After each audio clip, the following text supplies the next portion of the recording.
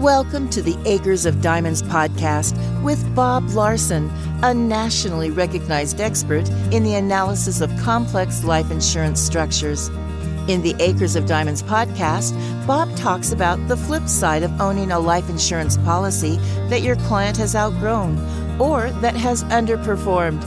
We share insight and strategies to help advisors maximize the effectiveness and value of their clients' life insurance policies. Hello and welcome to Acres of Diamonds with Bob Larson from the Settlement Masters. Today we're going to be talking about why selling your policy might be better than keeping your policy. And that's a question that I've got for Bob. Good morning, Bob. How are you? Hey, I'm great, Eric. It's great talking to you. It's great talking to you again. It's been a while, so it's good to reconnect. And I've got the question, the main question for you is, why would selling your policy be better than keeping your policy? Well, it all depends. People should make sure that they know the difference between keeping it and selling it. And that's really a mathematical decision. Mm-hmm. Once they look at the math of keeping it versus selling it, they have a family meeting and they decide what's best for the family. But it's imperative that they know both. How much do I have to pay to keep this policy? And by the way, that should be to the age of 100 and beyond. Mm-hmm. People are living so much longer now that policies that were created many years ago that went to 95 are obsolete. Policy should go to at least 100. You should be paying the amount of money that is required to carry that contract to age 100. Then you can compare it with the economic present value of what the capital markets would pay in the secondary market. And so it's just a mathematical decision, Eric. Got it. When should somebody have their policy reviewed, Bob? Well, what we find is that most people that have been affected by this major problem that has been caused by the insurance companies are in their 80s and 90s, and they are not necessarily managing the life insurance portfolio. It's being managed by a trustee, a son or daughter. And so many times people look at life insurance as a regular insurance policy and they just put it in the drawer. They don't think about pulling it out and making sure that it's current, that it's up to date, that it's keeping pace with the cost internally.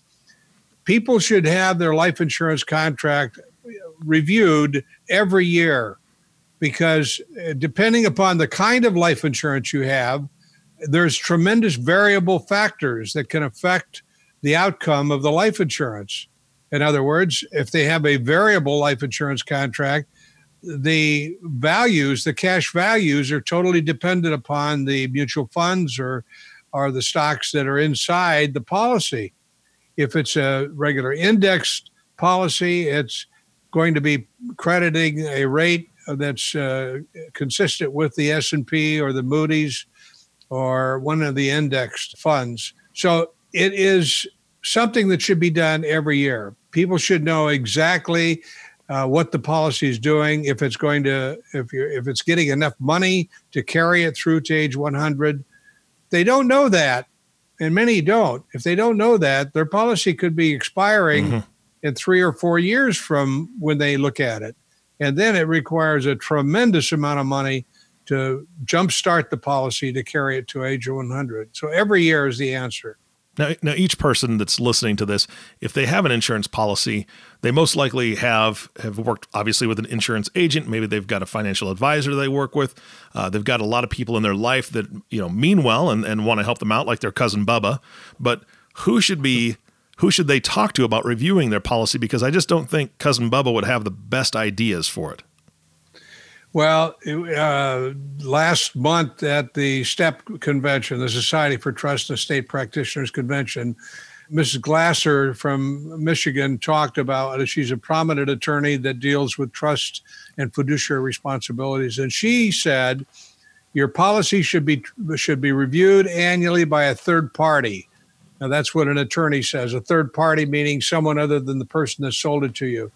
Typically, the agent should review the contract. And if you have an agent that's a good agent, he's doing that or she's doing that every year. They're doing a policy review to determine the economic value of the contract.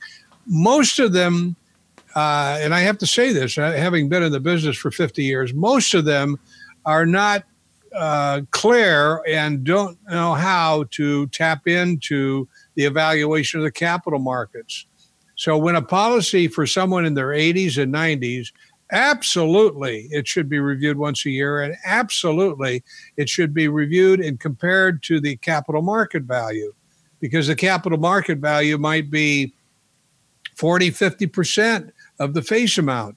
That means that the institutional trust could pay as much as 40 to 50% of the face amount of that policy. So every year it should be reviewed. It should be reviewed by a third party and or the professional advisor that you're dealing with. And if they don't have someone, find someone that is a professional in this area that will look at the economics, because life insurance is an asset class, and it is something that needs to be handled just like you would your stock portfolio. Okay, so let's say somebody has found someone that's going to review it for them, and then it's time to sit down with that person who's reviewed it. What should they be looking for when it's reviewed?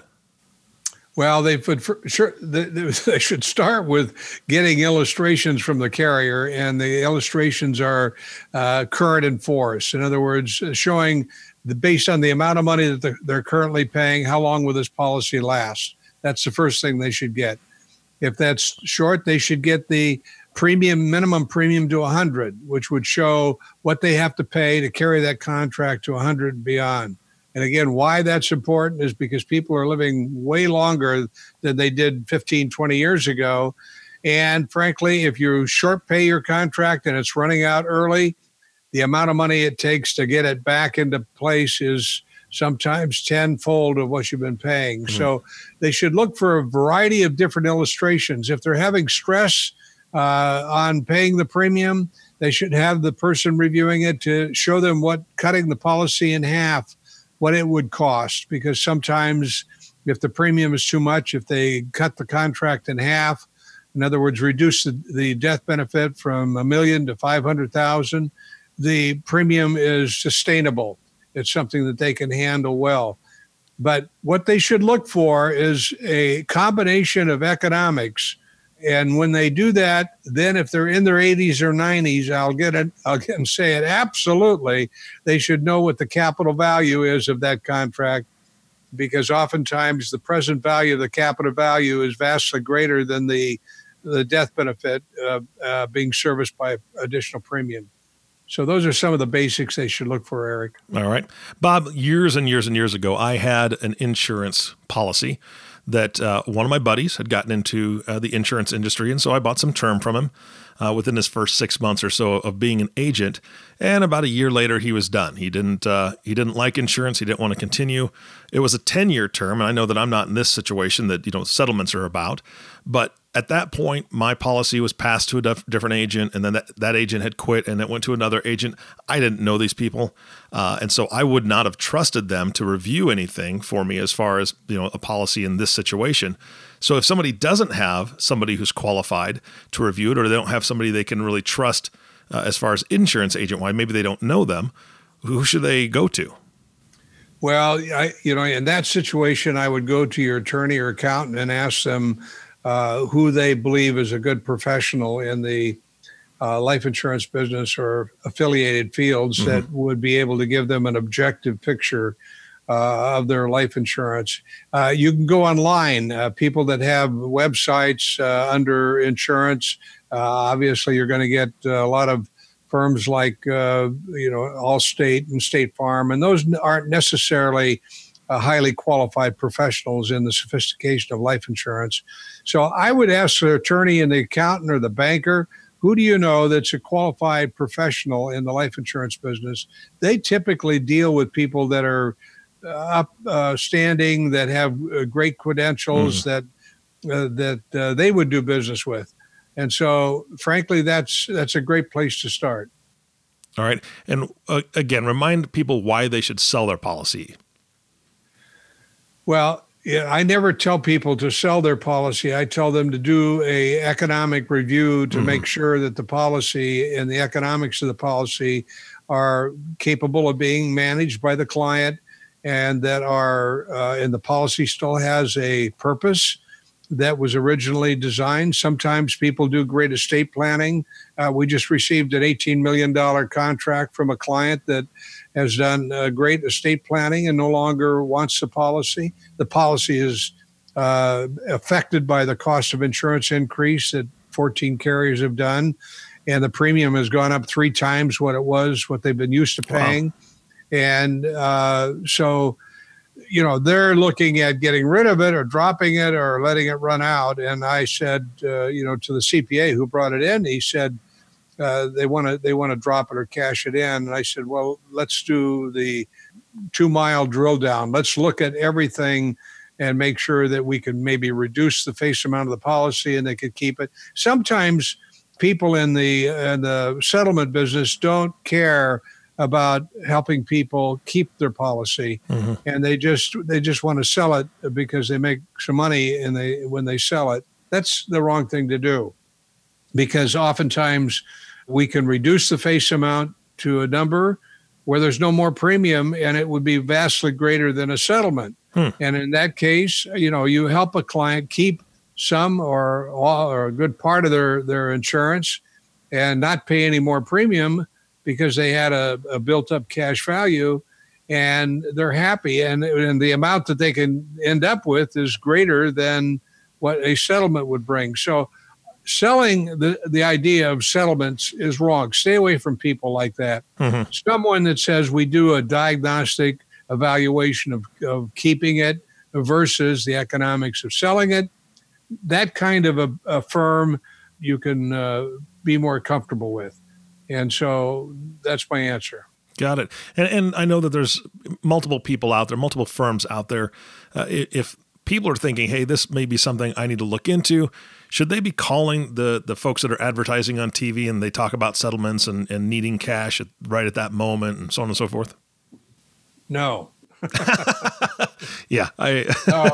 No, they're an okay group. I know them well. I won't mention any names, but the one that you see most of the time on the television. The problem with that is, number one, the idea of comparing your life insurance policy and its economics to the value in the secondary market requires a number of things. One of it requires multiple bidding in the market, where we bid on a policy with multiple funders and give them, just like the fair market value in a home, people want to bid on a home. You shouldn't sell your policies to one entity or one provider or one fund. When you do that, you don't get the market price.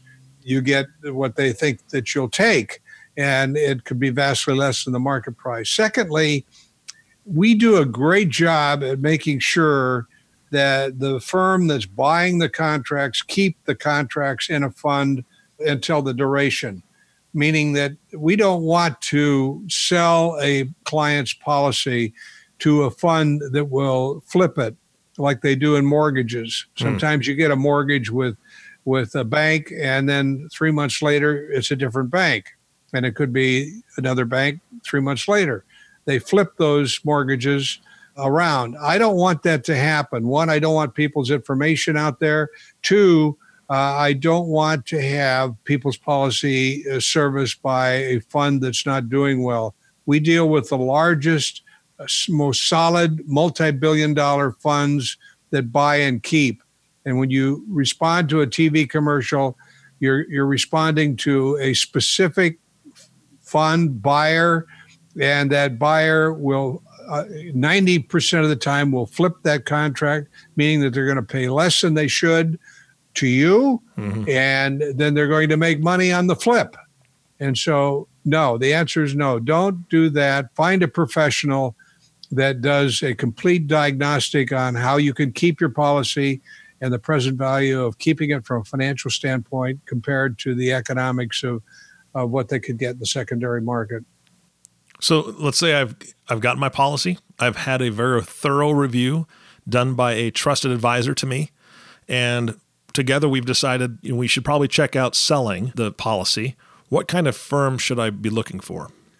Well, that's a good question. On the internet, there's a lot of firms. If you dial, Google settlements, you'll come up with a number of firms. I would ask them the benchmark in the industry. So says Lloyd's of London, which is a pretty good benchmark. Mm-hmm. Benchmark in the settlement industry in terms of protecting the client and the advisor, if the advisor's involved, protecting both of them from things that they don't know about, is a company called The Settlement Masters.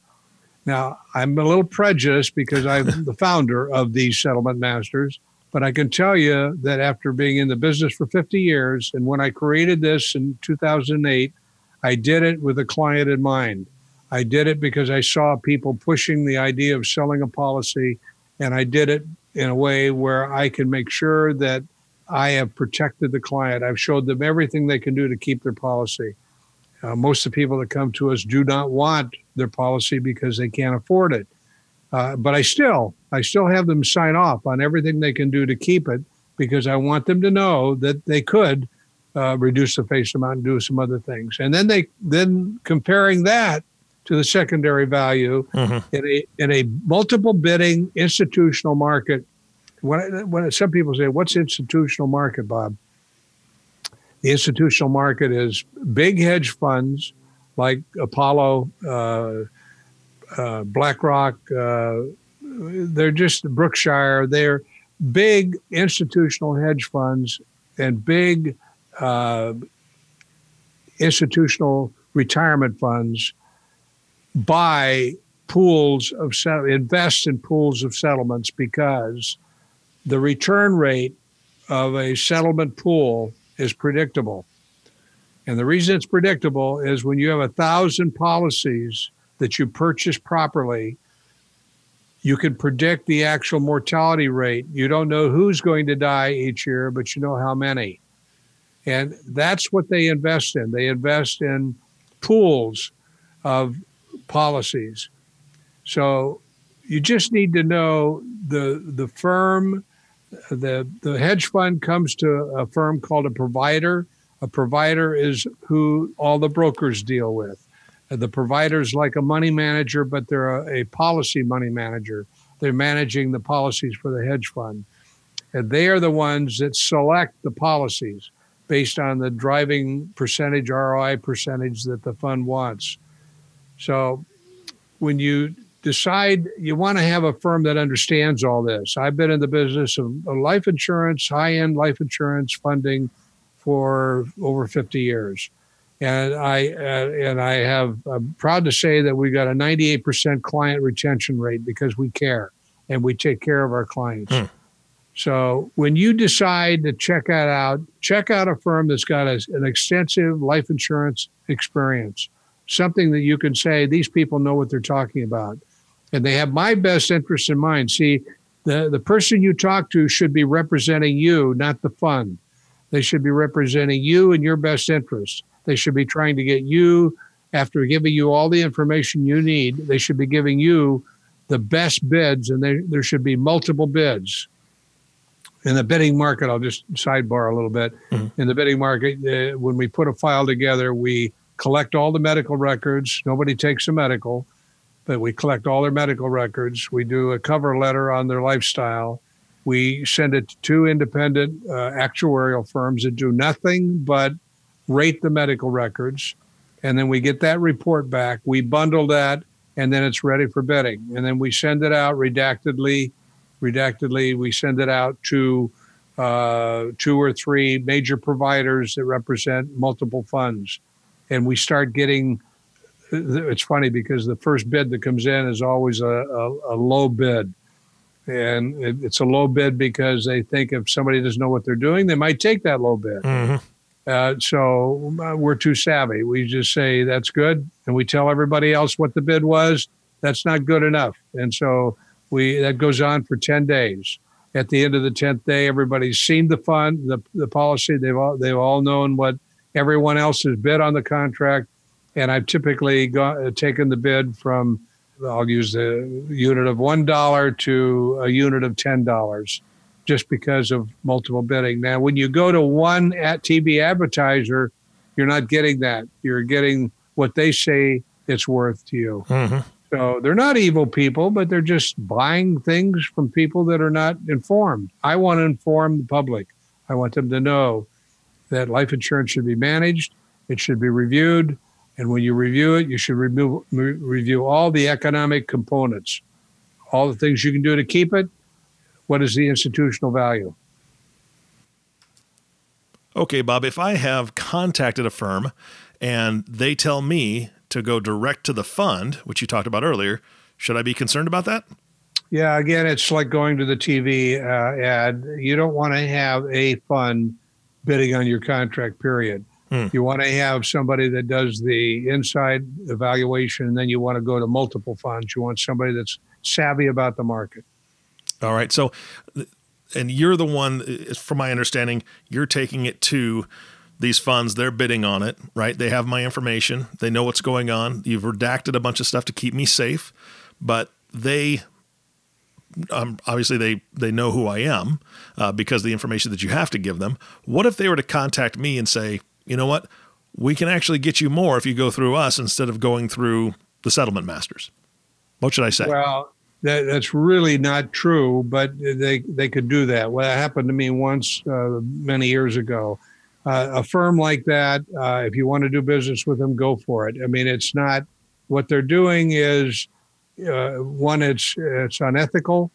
It's not done in the industry by the firms we deal with. They're highly regulated. They are firms that would never consider doing this. But if you're dealing with someone that's not ethical, and you won't know that really when you're calling into a line, you just won't know whether or not they're going to one fund or they've got a favorite fund or the fund's giving them extra kickbacks. Mm-hmm. All of that stuff is just not what you want to deal with. Bob, you and I have talked a lot. I mean, we've had lots of podcasts together. I know you pretty well. I know where your heart is at. But there may be somebody that's listening to this podcast for the first time. They just found you, and now they're listening and hearing all this information.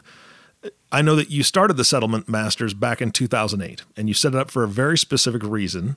Can you explain to the audience, just for those that are new to this, why did you start the Settlement Masters? Why was that your passion?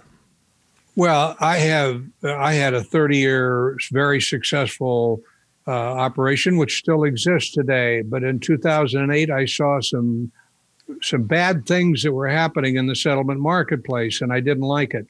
And so I had a large accounting firm, KPMG, came to me and asked me to evaluate a contract. And because of the standards that I set in the life insurance industry, I set those same standards for this particular contract. And we did a massively good job for the client, for KPMG. And I found a way to do this in a very compliant way that protects the client, the senior, and maximizes their values. Mm-hmm. And I set that standard for my entire staff, and I believe in it. Lloyd's of London believes in us. We're the only firm that they've told us we're the only firm that they issue E&O insurance to because of our level of compliance, our level of client care. And I just do not like any games that are played with people's policies, people's money.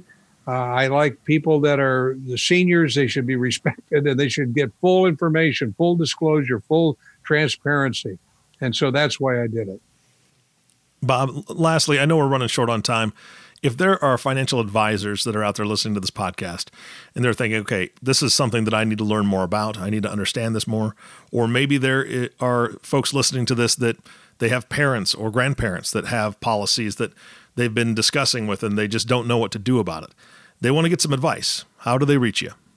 Well, call us. I mean, if you call me, I'll spend time with you. I'll give you direction. We have podcast training for advisors. 90% of our business comes through professional advisors because they have a caring concern about their clients. Call me at 877-927-7243. And when you call me, ask for Bob Larson direct. I have a relationship director, Diana Kyle. If I'm not available, she'll make sure that we're connected.